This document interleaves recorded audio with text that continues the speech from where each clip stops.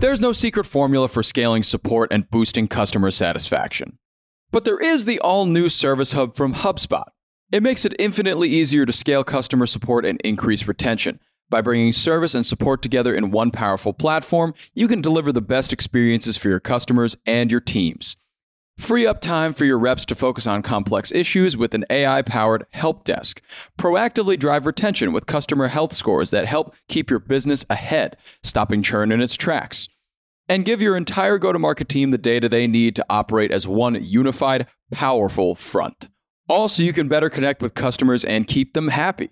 Secrets out. HubSpot Service Hub is a game changer. Visit HubSpot.com/service to do more for your customers today.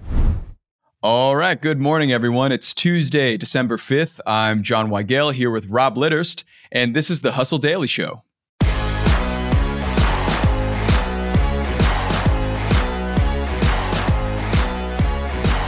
A difficult day for many in tech as Spotify laid off about 17% of its employees this morning.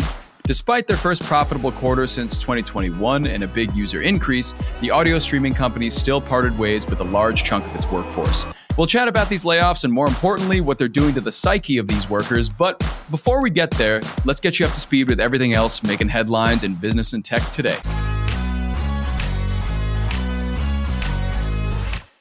Alaska Airlines is buying Hawaiian Airlines in a $1.9 billion deal. The new company is going to maintain both airline brands. It's going to combine the two carriers that share overlapping routes in the $8 billion Hawaiian market. So a lot of money to be made in the Hawaiian skies. In music news, we got a few music updates here. First, starting with TikTok. TikTok's Ticketmaster feature is now available in 20 new countries. After launching in the US this last year, users across markets like the UK, France, and Mexico will be able to purchase event tickets directly in the TikTok app. This is a really cool thing for artists, I think. It's easy to get people to buy your tickets now instead of having them type in a link, paste that link to Ticketmaster and get there in a roundabout kind of fashion. This kind of takes you directly to there, which is nice. The jury's kind of out on terms of what Ticketmaster's got going on right now, how they're monopolizing the ticket industry. But, you know, for artists, this is great. Big fan. Speaking of being a big fan, one of my favorite live bands, Kiss, is officially done touring. They closed out 50 years of live shows with a show last Saturday at Madison Square Garden on December 2nd. Though, fear not, everybody, because Kiss will live on forever, as the band announced that they will officially have Kiss digital avatars coming soon. This is amazing. Isn't it ridiculous? It is completely ridiculous and amazing. I mean, I feel like the first time I saw one of these, wasn't it like the Super Bowl? Wasn't there like a Tupac hologram or something like that? Yes. The hologram thing has been around for a little while. It's been in other countries. Like ABBA has a digital band now called the Voyage Experience. So they're doing it. It's just the first US band that's ever done it, which is fascinating. And I can't put it past Kiss. Years ago, they've been doing many interviews, Gene Simmons and Paul Stanley, about what they're going to do, you know, when they turn 75 and are just simply too old to do this anymore. Right. They talked about replacing themselves with younger people under their masks and just continuing the band. But I guess they just landed on making digital versions of themselves and putting up concerts around the world. Yeah, I mean, there's performing and then there's doing what Kiss does on stage. And I feel like this is super smart for them. I feel like it's something that a lot of artists are going to be able to leverage going forward. I am a little bit dubious about like how excited will people be to go see a digital concert? How is it going to impact willingness to pay for tickets? Mm-hmm. I'm curious to see how it's working for ABBA. Has it been successful for ABBA? It seems like it has been. I don't exactly have any figures on it, but I will say that the ABBA Voyage Experience, what it's called, at least the avatars were created by George Lucas's special effects company. Nice. And Pop House Entertainment Group, and those are the same people that are doing Kiss's stuff. So I imagine it must have gone really well for them to want to just do it again like this. They're in good company, man. That's awesome. Next up, moving to space. Virgin Galactic shares tanked a little over 14% yesterday, following news that the founder, Richard Branson, will no longer invest in it, his own company. Still, the space travel company says it has enough funding to launch its passenger spacecraft Delta in 2026. So clock's ticking. About 2 years and a month until we get to see some passenger space travel, it seems like. We'll put a big question mark on that and get back to it then, I guess. And finally, in what is probably the most harmless Florida man news we've ever produced, a Titanic superfan based in Florida is trying to collect 1 million VHS copies of the movie. He currently has about 2,500 copies, each of which has 2 VHS tapes. And the quick math on this says he'd ultimately need to store about 33.6 thousand cubic feet worth of videotapes if he does get 1 million copies. Rob, how many copies of Titanic on VHS do you own? Just asking for a friend. This is an amazing question because I actually do own Titanic on VHS. And I also really like the way that you queued that up because it is probably the most harmless headline I've ever seen from Florida. And no offense to any listeners from Florida, but what's that old joke? Oh, like you got to search Florida man and your birthday and then you find just some ridiculous article. Yeah, I forget what mine was, but it was something about somebody taking like a tank on a rampage in like a town, something to that effect. Yeah. But this one, if your birthday was on this day, good for you. All right, now on to our main story of the day. As we know, Spotify laid off about 17% of its workforce, including about 1,500 employees. Now, tech companies have accounted for over 250,000 layoffs just this year, and that's via layoffs.fyi. And we're inevitably starting to see the emotional fallout of the workers from these intense layoffs from various companies like Spotify, Meta, and many others. Rob, what's your take on all this? Yeah, I mean, I think the crazy thing with these layoffs are that it seemed to come after good news. Mm-hmm. They had a really positive earnings report. I think things are seemingly going well for Spotify, yet they still laid off almost 20% of their workforce. And I mean, I think for me, it's just indicative of how much a lot of these companies tended to overhire during those days, kind of leading up to the pandemic of like 2019 going into like 2021. And I think we've seen a lot of layoffs, a lot of workforce reductions over the last few years.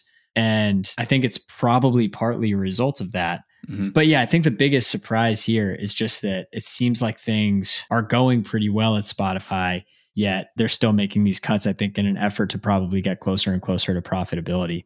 Yeah. I mean, that is the biggest thing about this is profitability, it seems like, because this is weirdly their also most profitable quarter since 2021.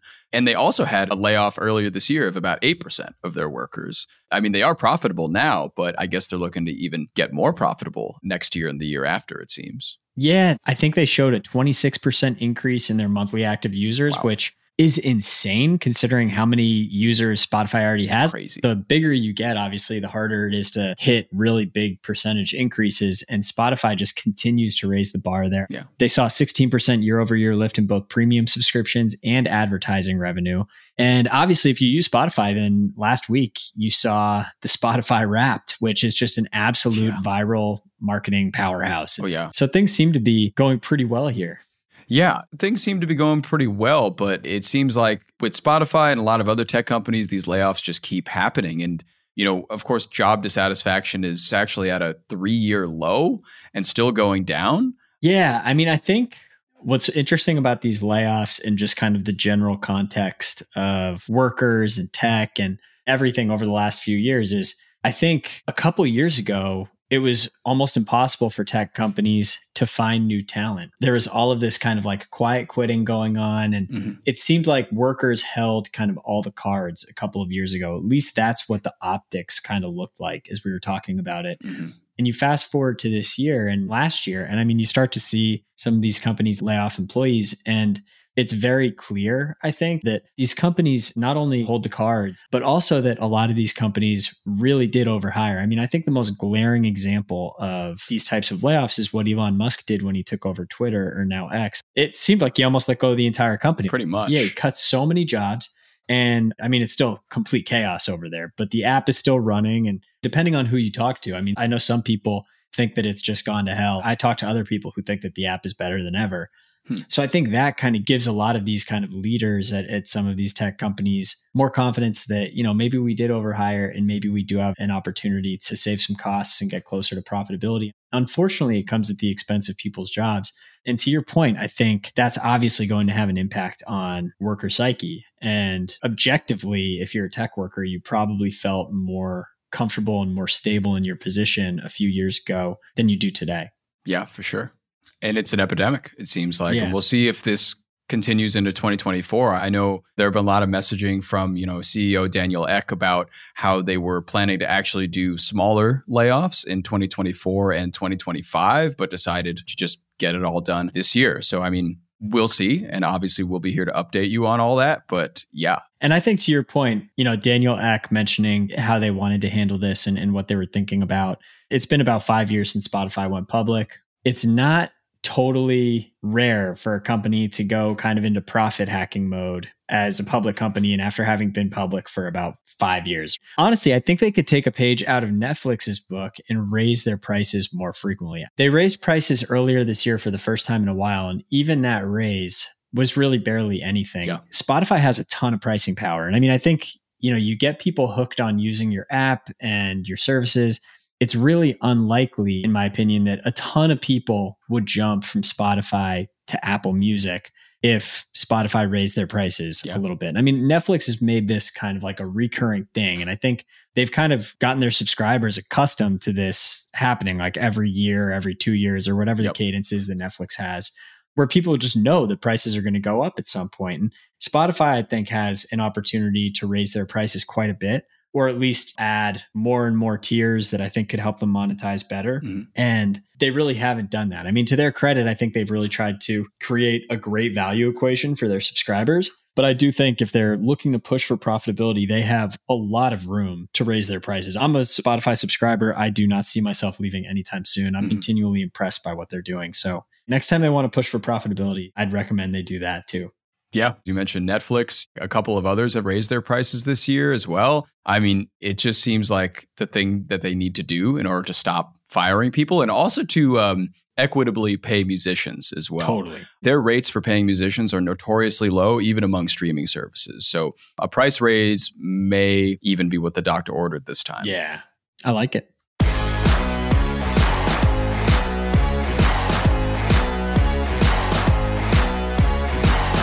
All right, well, that'll do it for us today. Thank you for tuning in to the Hustle Daily Show. We are a proud part of the HubSpot Podcast Network. Our editor today is Robert Hartwig, and our executive producer is Darren Clark. We got a lot more tech and business coverage in our newsletter. If you're not subscribed to that, go get yourself signed up at thehustle.co/email. See you tomorrow, everybody.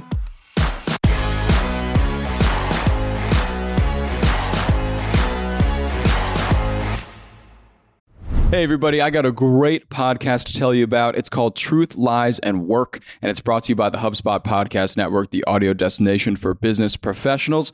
On this show, you can join husband and wife team Al and Leanne Elliott as they dispel myths, impart wisdom, and answer all your questions about finding, keeping, and motivating great people.